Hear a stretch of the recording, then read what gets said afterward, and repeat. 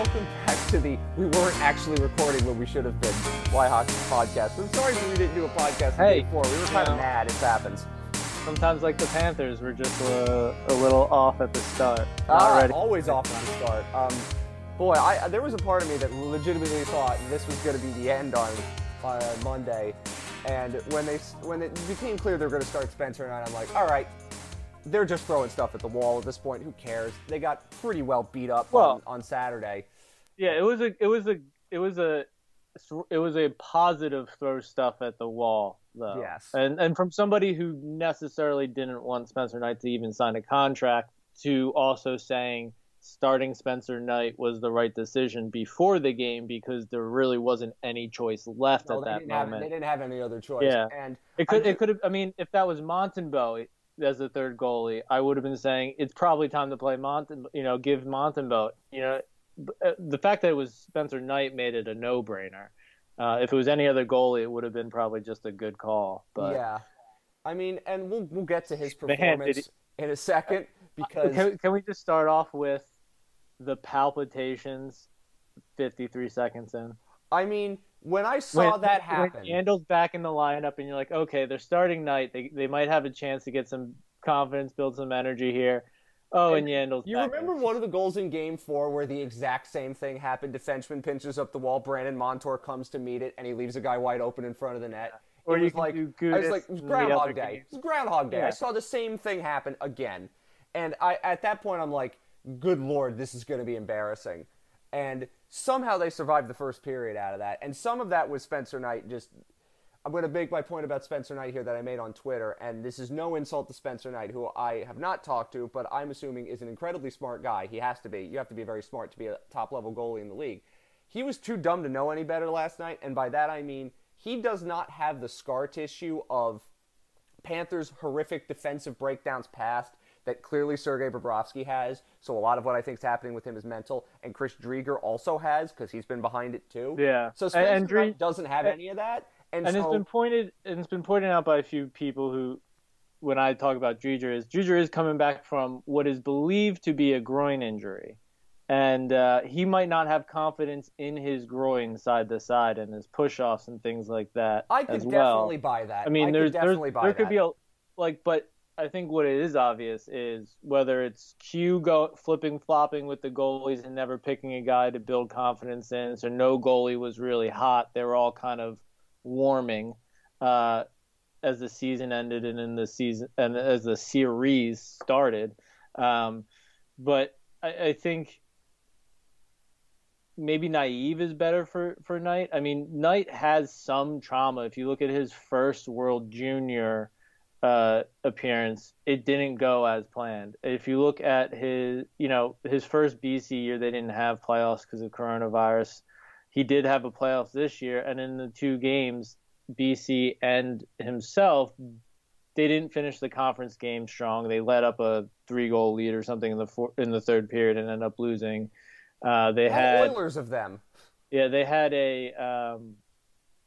a game Michigan couldn't play because of coronavirus, or I forget what the team was. I think it was maybe Michigan. So they got a pass, and then they ended up losing their first game they did play against the eventual champions UMass, I believe.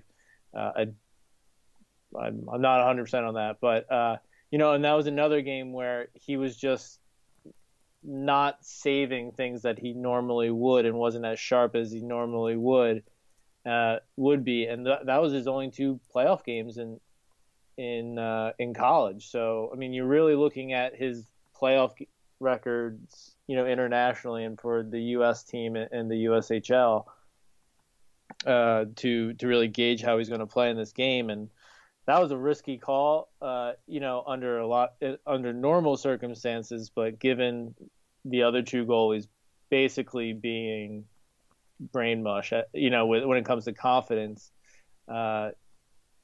Spencer Knight's probably feeling a lot of confidence. If he's breaking in new pads, he's stopping NHL shots in practice, he's having a lot of fun, and it shows. So why wouldn't you play him at that point? Let me make the correction. You're just trying to save the series. If you're just thinking about saving the series, why wouldn't you play him? Yeah. Let's make the corrections here. Boston College was supposed to play against Notre Dame, who also had a COVID outbreak, and then lost to St. Cloud State. who lost in the final. So close There we go. enough. I don't remember the Frozen Four. That happened 5 years ago. All things considered, I just would point Better to be correct in retrospect than. Listen, we're going to be wrong. We Thank were you. wrong. I was wrong about Spencer Knight too because I was leaning I towards don't. agreeing with you. Yeah, and I mean, I'm not technically wrong in saying that, it's not that I wouldn't have played Spencer Knight and everything. I I think just it was more wanted like to the I don't bring want up. to see Spencer Knight this season kind of thing. Well, it's more just like if I was in hockey ops for the Panthers and they were talking about starting Spencer Knight and signing the contract, I would agree with everybody's positives and be like, yeah, absolutely. He is one of the best goalies I've seen as a prospect and blah, blah, blah. He is mature and blah, blah, blah. He is all that stuff. And then I would just say, the other stuff I'd be weary of and how it's not a necessity and other things. But, kind of as the season goes on, and I kind of tweeted this, when you go down the stretch playing three goalies, you kind of force your hand into using all three goalies in the playoff. You put thoughts in your head. You put goalies that are starting to build confidence back in a rotation where they're now third in line, not even second in line a lot of times. And, it is what it is. I think goalies, that's the end of the goalie discussion.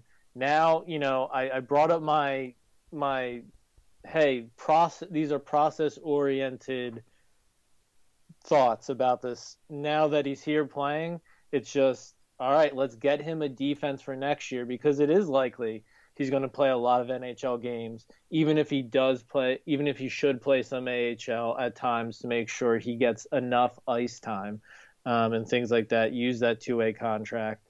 And the fact that they will have an AHL team next year. But now it's about, okay, if he's going to be playing, he's a good goalie. We don't want the same thing to happen to him. Even if he comes out okay, we don't want to go through what Carey Price went through early on, what Matt went through early on, what Carter Hart is going through now.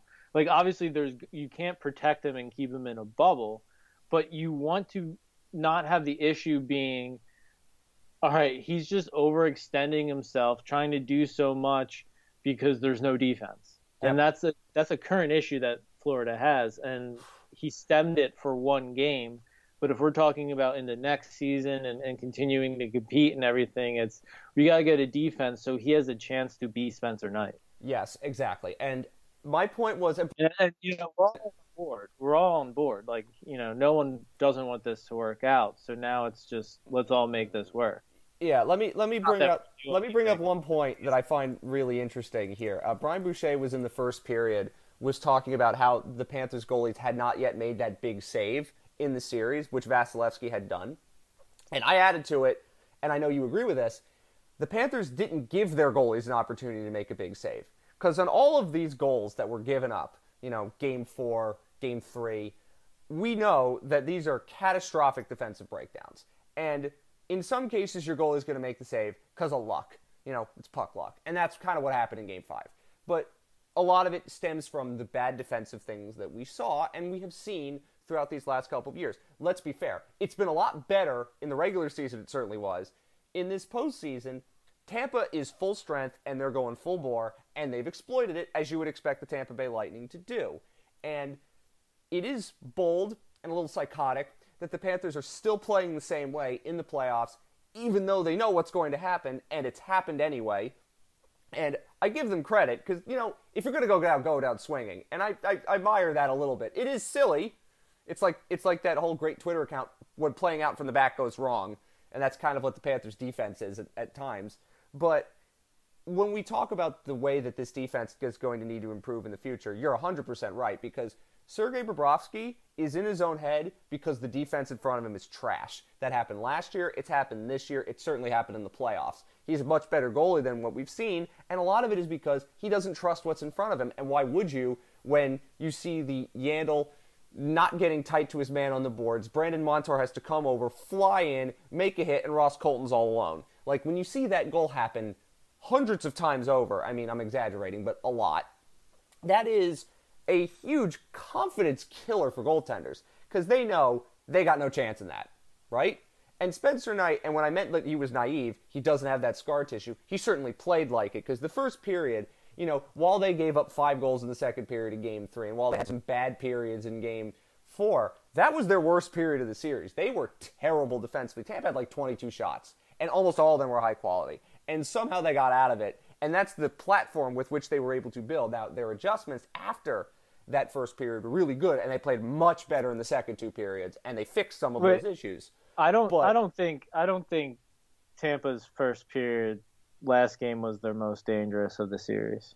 I think it felt it because maybe it's the sense of impending doom after the maybe the just because Knight was there and everything, but not that the Lightning didn't get good chances and didn't create offense and everything, but I mean they had a lot of periods where they were toying with Florida, and it didn't really look like Florida was even a playoff team at times, and the goalie was all over the place trying to do something to make the big save because that's what he was being called to do, and he just couldn't do it, whether that was Dreger or Bob. And so, I mean, I thought Tampa was just standard Tampa. They weren't they weren't bad or anything, but they didn't have as many cross-seam power plays. They had one power play where they had 2 minutes of zone time. Yeah, I mean, that makes a big difference. I mean, when was the last time could you remember a breakaway last night? When was the last time? I do remember some 2-on-1s that happened, some defensive breakdowns in the first period.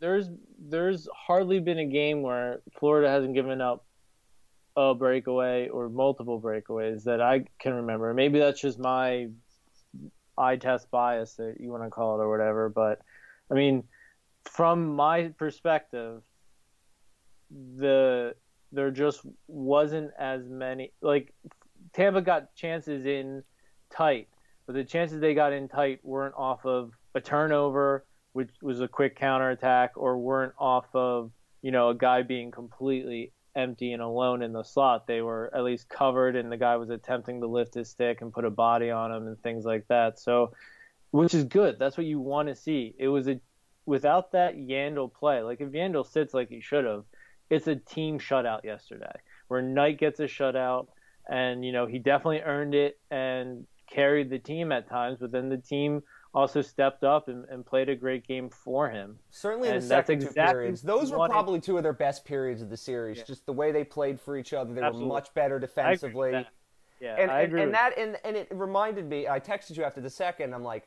why couldn't they have done that more? Like, I know it's impossible to do it against Tampa all the time, but you're wondering in some of those bad periods where you're like, they could have done this. I knew they had it in them.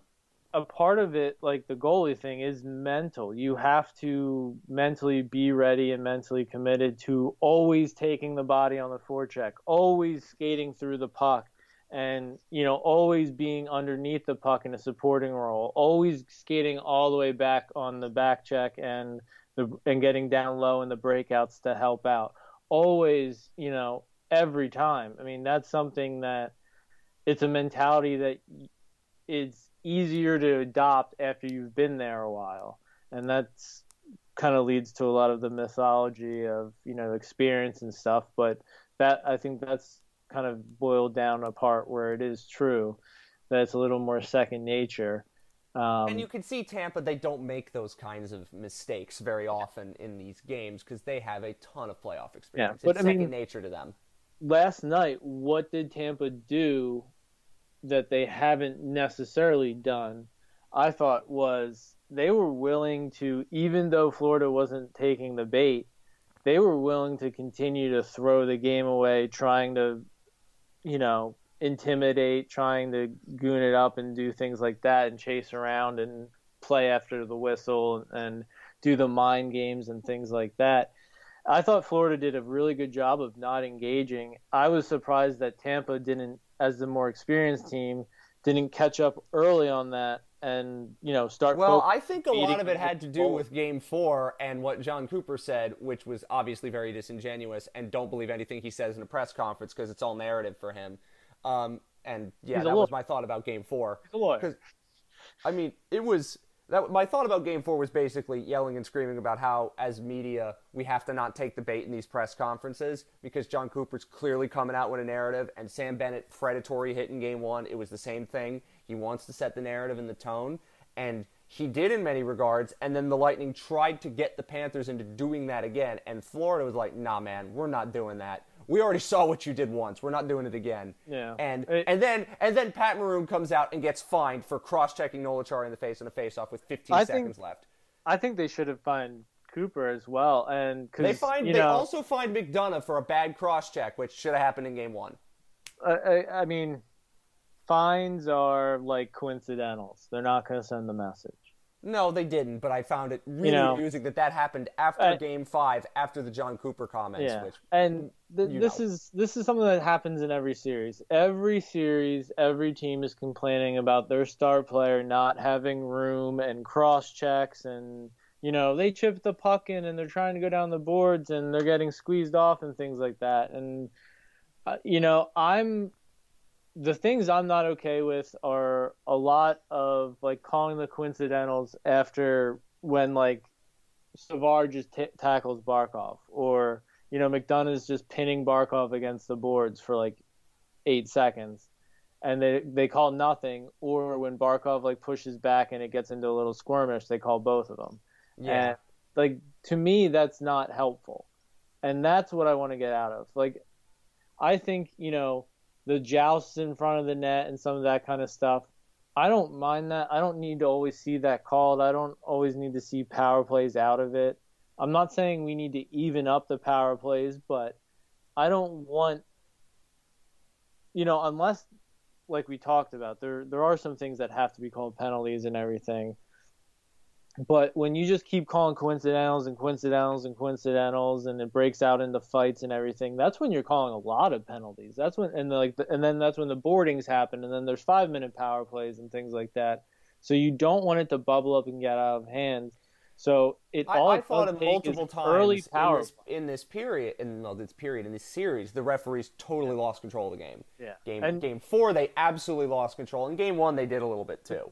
It's also not the reason why Florida lost. And no, Game 4 was all defensive breakdowns, and it was all losing their mind after those defensive breakdowns, and also getting really frustrated because the puck wasn't going, and they had terrible puck luck too. I mean, I think Money Puck said they had 7 expected goals, which seemed wrong to me. But puck luck is not what the Florida put a lot of good quality scoring chances into soft areas of the net. Or didn't put them into the soft areas of the net where it's harder for goalies to reach.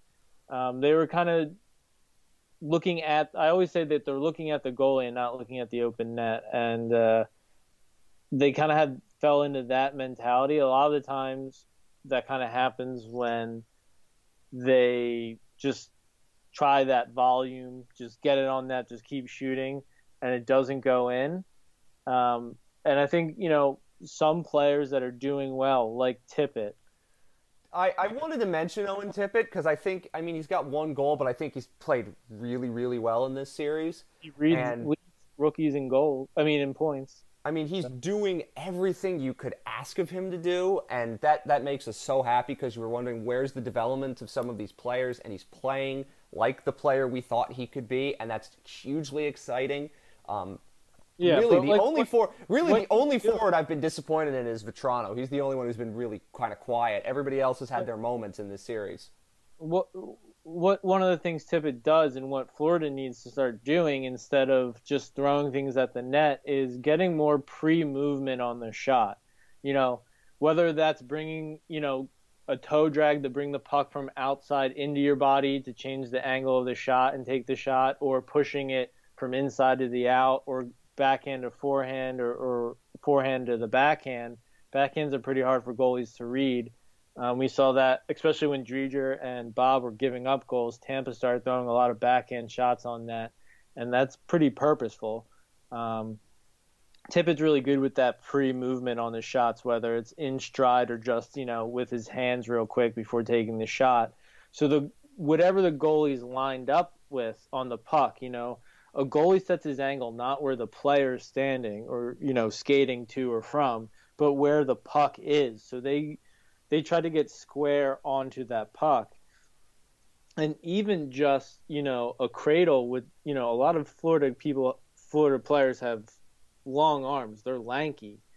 That reach, just even pulling halfway or a quarter of that reach and taking a quick snapshot changes the angle on the goalie enough where it's hard for them to control rebounds the way they want. And if you're crashing the net and things like that, then that volume mentality can work. And you started to see Florida over the course of the season starting adapting that more and more. And it helps when guys like Tippett and Denisenko play.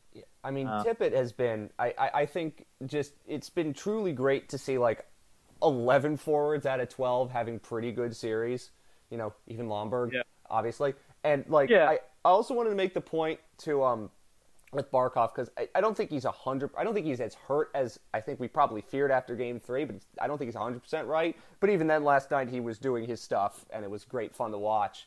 Huberdeau's obviously been just dominant in this series, just insanely good. Bennett's been where he needs to be at all times. He's fit in well. I think, I wanted to see Anthony Duclair more on the top line, obviously, but Duclair is using his speed in the right areas. He's drawing penalties. It's the perfect way to use speed.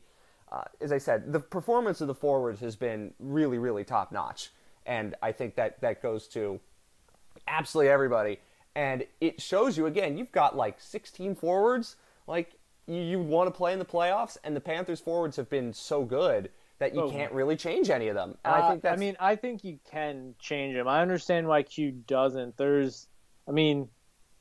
am Listen, pretty I'd rather somebody like Lamico or Denisenko obviously play instead of Lomberg. I understand why Lomberg's playing. He doesn't have to play all the time, and there's some reasons. They had a chance to get Denisenko in and see how that would have worked for free with Bennett out, and he didn't take it. I'm pretty hard on Quenneville just because I expect Quenneville, besides Barkov, to be the only other perfect person in the organization right now, because that's what they need to do well. Like Quenneville not being 100%. The injury, I think, is preventing Barkov from at least being 100% defensively. He's made a few defensive gaffes, and at least one of them that I remember has cost a goal against. And, that's definitely true. Not Barkov. Like, that is 100% not Barkov. And you can't – obviously you're not going to yell at him because that's, like, the first time I've ever really seen, like, him being responsible for a goal against, or maybe the second time or whatever. It's very rare, but that's something that needs to improve for the team to win in Game 6. They can't keep getting away with their best players not being the best in their strength areas, because you have to be firing on all cylinders, and that means playing to your strengths and, those best players being the best players. Absolutely. In terms of just the defense, I mean, I really hope they scratch Yandle in Game 6. It was not necessary. If you're not even going to play him on the power play, we have to talk about 5 forwards briefly. I just want to finish the Yandle point. If you're not going to even play him on the power play, then don't play him. He's useless at 5-on-5. Exactly. And that's why I thought playing him was silly. Play Kierstead at this point. If you don't want to play Nudivara, play Kierstead. I think I would rather play. I mean, Nudivara at least, like, other than the fact that he's been responsible for a number of goals against because he couldn't take the man and prevent that stick from being reached. That's exactly what's going to happen with Yandle and Kierstead, though. That's exactly what happened in the regular season for them. And I don't know how it would be different.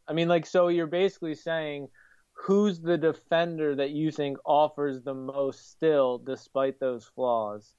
Because Montour has the same flaws. They're playing him because they traded for him, and he's a real go, and he's a positive guy. And you can tell he's like, I don't want to call him Lomberg, but he's kind of a Lomberg type where right now he's helping the team. It's all energy. I mean, like, the dude somehow hasn't scored in this series, and it makes no sense. But he's been as responsible for goals as Nudivara. Oh, he's been really bad defensively. I mean, let's not make any bones about that. and he's not been better offensively. I think he's been equal offensively as Nudavara has been. But there's some of that. They paid a third round for him more recently than the offseason move of. I think they paid a second for Nudavara. No, they didn't pay anything for Nudavara. It was Oh, just yeah. an AHL body. Oh, really? Yeah, it was did they? Cliff Poo. You remember that? I mean, I know it's hard to remember that because that happened a million years ago, but I mean, I agree with you 100%. Like, and that's the thing, and that's where they need to improve in the offseason is getting that different type of defenseman. That top four, it is the number one priority this offseason is to get that guy. It's a defenseman that maybe he doesn't do the offensive stuff as good, but he's capable of doing it enough. But he's and he plays that way. He can play with that style and system and those players.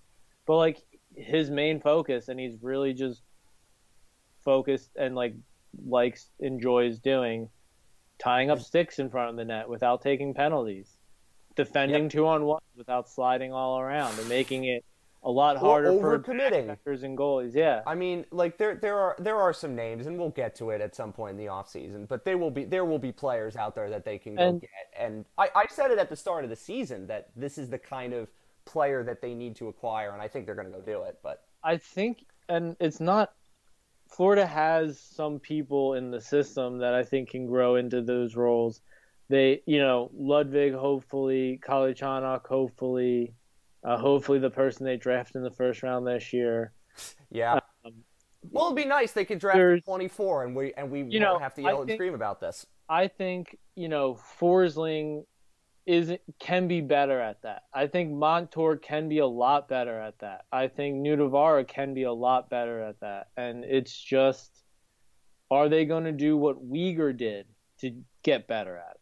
Because he was willing to do the stuff and focus on that kind of things because he was, he knew that that's how he was going to keep his minutes in the NHL. And I think that's where all the defenders are right now. If you want to keep your minutes in the NHL, you need to find a way to do this stuff without taking away too much from the other parts of your game. Mm-hmm. Or they'll find somebody else to do it. And, that's a good challenge. And I think there are, like I said, the D that are playing right now, and Noah Juleson if he's healthy, obviously Aaron Ekblad if he's healthy, does that already.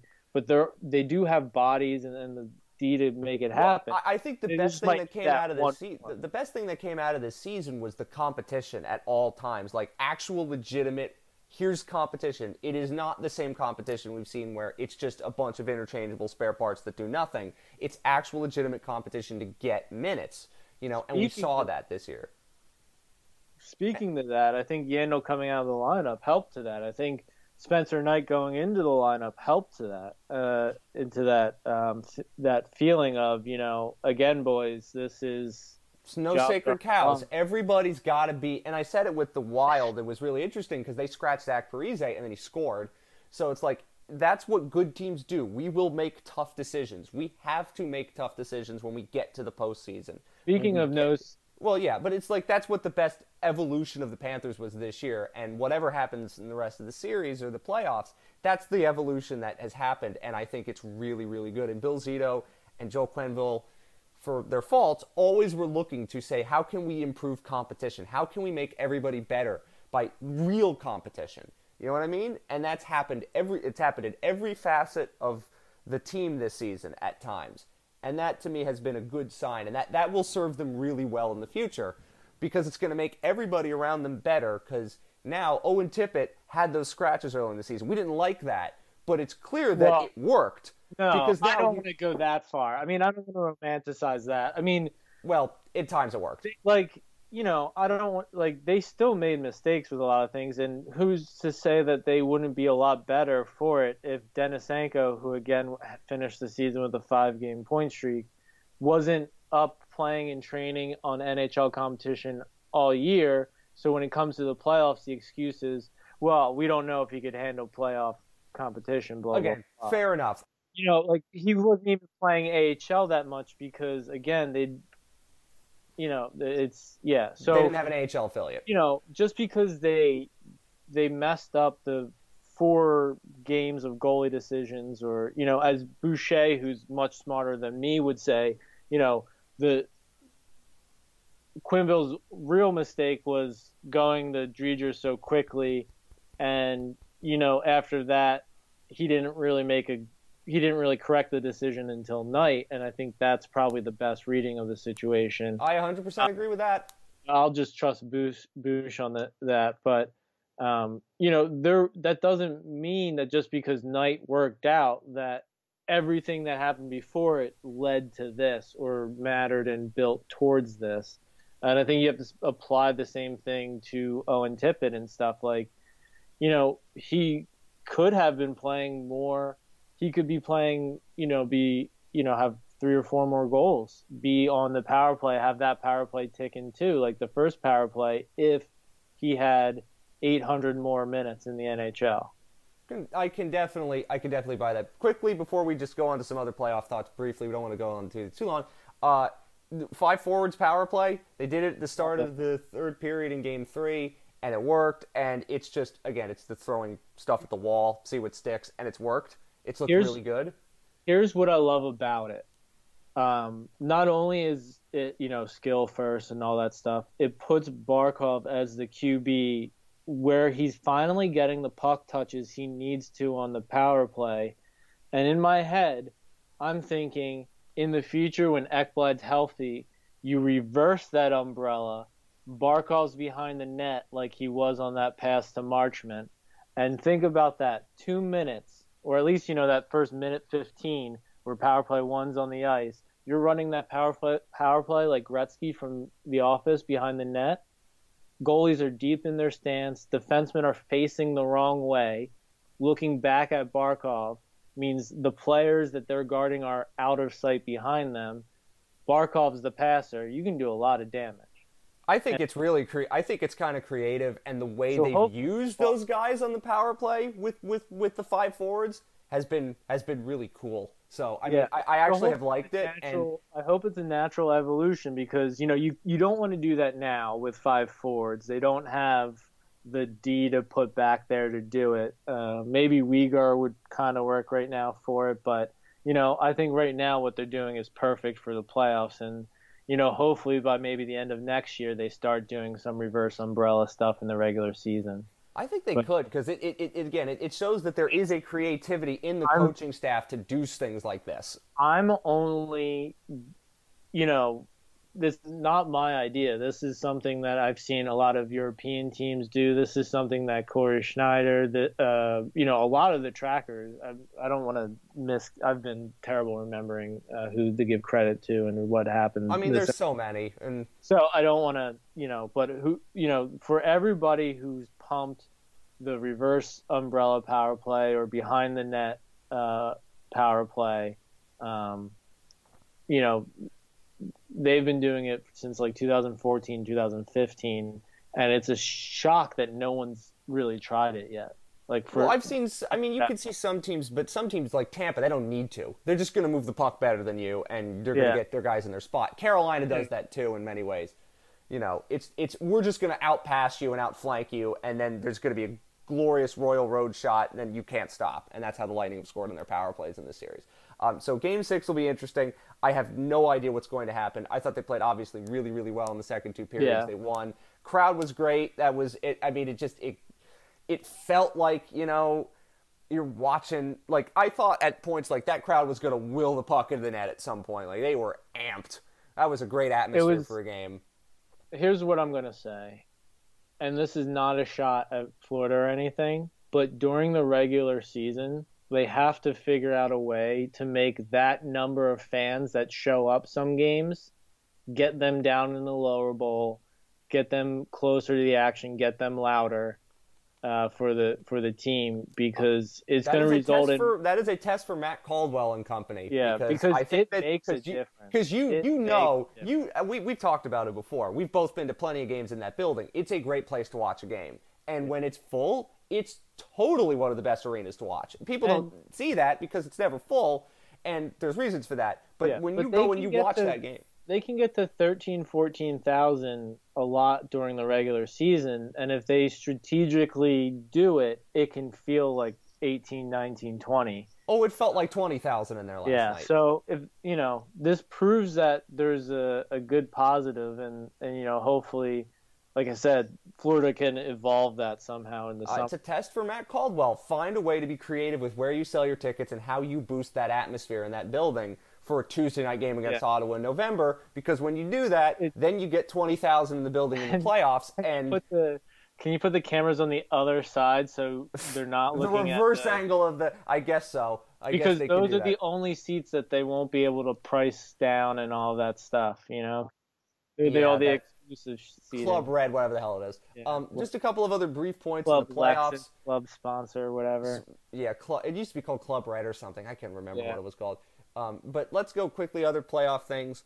Oh my God, the Edmonton Oilers. Called it. I mean, I thought they were going to win. Obviously, nobody thought they were going to get swept. But I mean, I want to make one point. We were talking about it before the show. Connor McDavid. We're seeing talks about the Yzerman talk, which is garbage. That's a different era of the league. The Connor McDavid issue, and it's not Connor McDavid's fault. It's never going to be Connor McDavid's fault. He is the best player in the world in many regards, and there's only so much he can do because it's hockey. The gravity discussion we've had a lot when we've talked about the Panthers in recent years, was they always had the top-end talent. We've known that forever. But the bottom of the roster was so bad that it dragged them down, and that's why they were always mediocre. And then you saw this year when you brought in Verhaeghes, Duclairs, and Wenbergs and players like that, even though you wouldn't call them great NHL players, they were good enough so that the top players could thrive, and the Panthers went from mediocre to fourth most points in the league. Connor McDavid and the Oilers have this same issue, where you have this extremely high-level, amazing McDavid and Draisaitl, but the bottom of the roster is just not good enough, and they need to find other guys. They need to find their Wenbergs, Verhaeghes, and Duclairs in order to get that team to be where it should be. I think they need to find their Barkov, Kopitar, their and this goes to your point you have about Connor McDavid, and I think when I talk about blaming, in air quotes, like I've seen Panthers fans talk about how Barkov should play better, and like the answer is yes, but he's clearly hurt, so whatever is ailing him is a problem, and I can't really blame McDavid in air quotes. It's how they're similar is that you want the stars to always be at their best, but that there's a point where they can't do any more than they've already done because you need the other guys to help you out. And your point about McDavid was you just want them to get a defensive center that's really, really good so that they can just free McDavid to do the offensive stuff. I mean, they have Nugent Hopkins, who's not really a center. Draisaitl is not really a center. McDavid is not really a center. Nugent Hopkins does a lot of things more to what I'm talking about, defensive game management. And, the thing with McDavid is he's just go, score. And that's great. He's the best at that. That's something that can be useful, obviously, for a team. But at the end of the day, they're treating him like a player like Barkov, who does a little bit of everything and does everything really well. And he's not that player. And so when you're treating him and when you're trying to ride him as that player and make him do all of that stuff, you're not going to get the results, because then you're not getting those players in your lineup to be there. You're getting lesser versions of them, like you see, because, we have McDavid, we have Draisaitl, and those players are going to do all the stuff we need them to do. But, I mean, everyone's kind of by now accepted the fact that Draisaitl is not really good at defense. He's not really a center, blah, blah, blah. But that's because he's European. And even though he played in the WHL and he's on a Canadian team, he's still – they're not going to excuse his flaws like they will McDavid. And McDavid doesn't need to play defense. I agree. They don't need to change his game. But they need to just understand that, okay, let's go get a Kopitar. Let's get a Bergeron. Let's get that type of player so we can go win a cup with McDavid. and there's nothing wrong with that. I mean, like, there's nothing wrong. Like like I always say, like there's nothing wrong with being Patrick Kane. There's nothing wrong with being the best offensive player in the world that doesn't play defense. It's fine. There's nothing wrong with that. Or doesn't know how to manage a game really yet. I mean, sometimes it's not best to just sprint up the ice with the puck and leave all your teammates behind.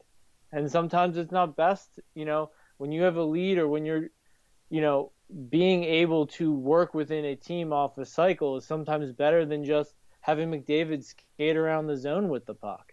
It's a lot easier to defend that. I mean, there are some issues with McDavid trying to do everything on his own that it's not McDavid's fault for. It's just whoever it would be. Think about Lemieux when he won his cup.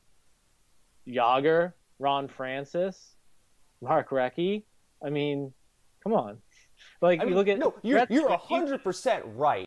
Like, Gretzky wasn't the center that went and did everything. Like, that was Messier. That, like, they had guys that were their job was to be good at everything. Was to score. Look at Tampa. Tampa. I mean, as an example, like, you have amazing players. Like, Braden Point can do everything, but they have Anthony Cirelli to do defensive dog work, and Yanni Gourde who can do defensive dog work and things like that, right? Like, good teams find a way, and even with the Penguins, like, I mean, they had Crosby and Malkin, but they had guys who did their matchup stuff, and I'm just, and like, to me, that's the failure of the Oilers is just not having those guys. And you need them. You do. And I'm not saying you shouldn't play, the way that they've played in large regard, but they need those guys so they can let Connor McDavid and Leon Draisaitl do the things that they do, and it's kind of lineup protection. You know what I mean? It's like you put a guy lower in the batting order to protect somebody higher up. You can do that, and it's not going to kill you. And I hope that the Oilers figure out a way to do that. I don't know how they're going to. I mean, they got to figure it out because, like, it's just to get swept by that Jets team, the way they got swept is obviously really bad. So they need to figure that out. They're where the Panthers would be if the Panthers weren't able to flip around their roster and everything. And whether they win or lose, they should be able to generate some positive energy out of this playoff series where obviously the Oilers... Oh, the Oilers have none. And the Panthers, even if they lose, I'm not going to go in thinking, wow, this is not really good. They're going to be in some trouble. It's like, oh, this team didn't have its best defenseman, and I already thought coming into the season there's reasons to be optimistic. I didn't think they'd be this good. But I go into the future, I think, they're not too far away from being a fully fledged version of what they can be. The Oilers are a lot further away than that, and they shouldn't be. And that's on, obviously, the GM before Ken Holland. It's on Ken Holland. It's on Dave Tippett. It's on all of them. And they're Taylor Hall. The scrutiny that they get. They're Taylor Haller and Connor McDavid again. It's the same old thing. They're trying to turn him into something he isn't. They're trying to, and that's why the Yzerman discussion when Yzerman was it's stupid. Stop it. That's not how you're going to make the Oilers better. You're going to make the Oilers better by maximizing McDavid and minimizing what he's bad at. But the one thing about I really like that story because to me the takeaway wasn't that Yzerman needed to play defense. The takeaway was that Yzerman needed to understand everything it took to win, all the different components, and really understand it so he could be the leader and he could do his offensive thing inside of that scope and facilitate the other good players and make them better and make them do those roles too. And that's what they need McDavid to do. It's not about, is McDavid getting, Draisaitl getting everybody on board and doing a lot of things because he is the guy. And, you're going to have to learn how to do this stuff. You're going to, even if you're still the offensive guy when it comes to game time, you're the guy that has to be hard defensive in practice, working on all that stuff in practice. You have to be, making sure that when you sit, because we need that defensive center out there to win the draw and things like that, you're up on the bench pumping guys up. And I'm sure McDavid can do that and does that and things like that. But, that's kind of the Yzerman talk, because Yzerman was mainly about himself. And I don't want, obviously this is retrospect and everything, but as the story goes, Yzerman, it was, I put up my points, I can go home at the end of the night. And so the thing was, Scotty Bowman was telling him, that's not how we win. If some guys have to do more than their job, and you're that guy. You have to do and I other. think that's, and again, good team. Nathan McKinnon is very much like that, right? I mean, you see that with 100%. with Sasha Barkov is like that, again, to a lesser extent. But, I mean, like, that's what happens in these teams. And I hope it happens for McDavid. I mean, we're going to hear all the McDavid trade stuff. And, I mean, it's probably not going to happen, obviously. But, that's but the I point. wouldn't, if I was McDavid, I would think about trades too. Well, I definitely would, because I'd like to have better players on my team. I know who runs their team, Bob Nicholson and all that stuff, and Lowe, and it's not going to get done. It's not going to get done. Sadly, he gave them enough time. He 100% gave them enough time. It was a stupid lottery win that got Edmonton his rights, and he gave them more than enough time, and he should 100% ask out. I mean, it's. I mean, McDavid and Eichel in the trade market are the same. Anyway, yeah. Just to cover a couple other things in the playoffs I want to mention, because we're already going way too long. But that's fine. We didn't do a podcast for Game 4. We can do it now. Capitals weekends for us to podcast Florida. Yes, Capitals mess, Blues mess. Both of them were terrible in these series. Should have been eliminated. Intriguing to see that. I saw somebody mention that Nashville plays a better version of playoff hockey than the Panthers did, and I'm like, well, UC Saros has gone on a 2010 Halak level bender to just keep this broken Nashville roster in this series, winning multiple overtime games. I mean, credit. He's to a him. helpful. He's really good. I've loved him since his prospect days, and then obviously when Nashville drafted him, I was like, oh yeah, he is going to be good. And he's the only reason they're in this series. I mean, Carolina hasn't had Slavin and it's hurt, but I mean, Carolina is infinitely better than Nashville, and we know this. But sometimes you get a goalie gets hot, and that's all you need. And Carolina does suffer a little bit of it's called the killer instinct, but I don't know if that's the apt name for it. I think some of it is the Bill Peters syndrome. They're just a little pensive. There's the Bill Peters syndrome, which is we're going to dominate you in the core season, the expected goals and all that, and yet our goalie's going to give up not a great goal. You're going to give it up and you're going to get in your own head. Like, that's kind of what's happened in Florida, and it definitely happened in Carolina. I think there's still some of that in that team. But I think they're going to win the series. It's just that, I hated that comment. Nashville playing see. Hockey. I mean, I told you it was going to be a lot closer. Congrats to Nashville for winning 2-1 puck games in overtime, and good for them. That's what playoffs is. I mean, there's a lot of people who complain about playoff hockey and like it's too rough and all these penalties and it's all just 2-1 games and bad luck in overtime. But like, that's what it's always been. People just don't like it when it messes with the narratives they were wanting, like McDavid and Matthews in the playoffs, or those types of things. But when you want that excitement, when you want that hatred, when you want those rivalries and those epic, moments of despair on one side and happiness on the other, just pure joy, that's how you get it. And so it's like, do you want it or do you not want it? I think it's great. And, the only thing I constantly will keep saying is they just need to clean up some of the stuff on the edges and knock off with the overall commitment to making sure power play numbers are even and coincidentals are way too happy. Okay, so, and the other things I want to mention briefly, God, you want to see a goalie lose games for a team that's really dominating? That's Tristan Jarry. Yikes. Game 1 he threw in the garbage, and Game 5 he threw in the garbage. Pittsburgh's a much better team than the Islanders. Was there a goalie they should have kept? Ooh, I don't know. Wonder. And all I'm going to say about that is reason to not force a Bobrovsky thing in the offseason where you overpay for someone to take him in expansion draft, or you burn that bridge with Bobrovsky in the offseason trying to get him to go to the KHL or what have you, is Marc-Andre Fleury. He's been basically as bad as Bobrovsky's been with the Penguins and with the Knights at times, and he's been able to find his way back.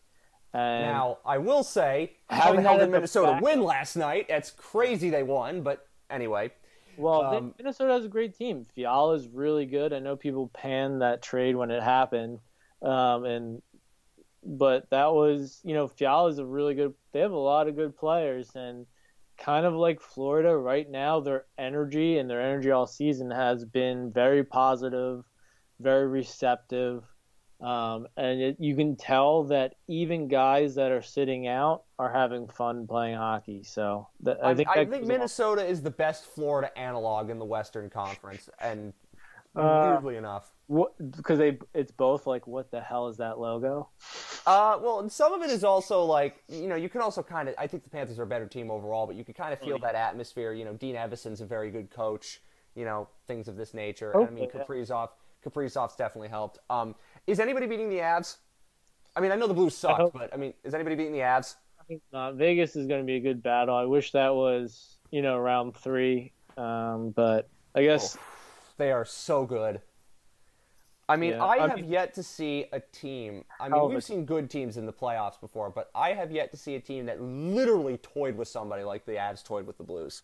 It will come down to, like it's can't come down the last 2 seasons, goalie health, and can they not,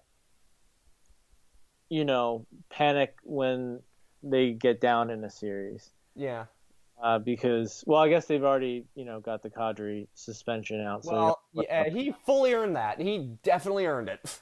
Yeah, Terrible. I hope he wins his appeal, though. Based on what they haven't suspended since then and some of their other stuff, he should win an appeal easily, because 8 games for what he got versus, a lot of things getting nothing and all that stuff is also a joke.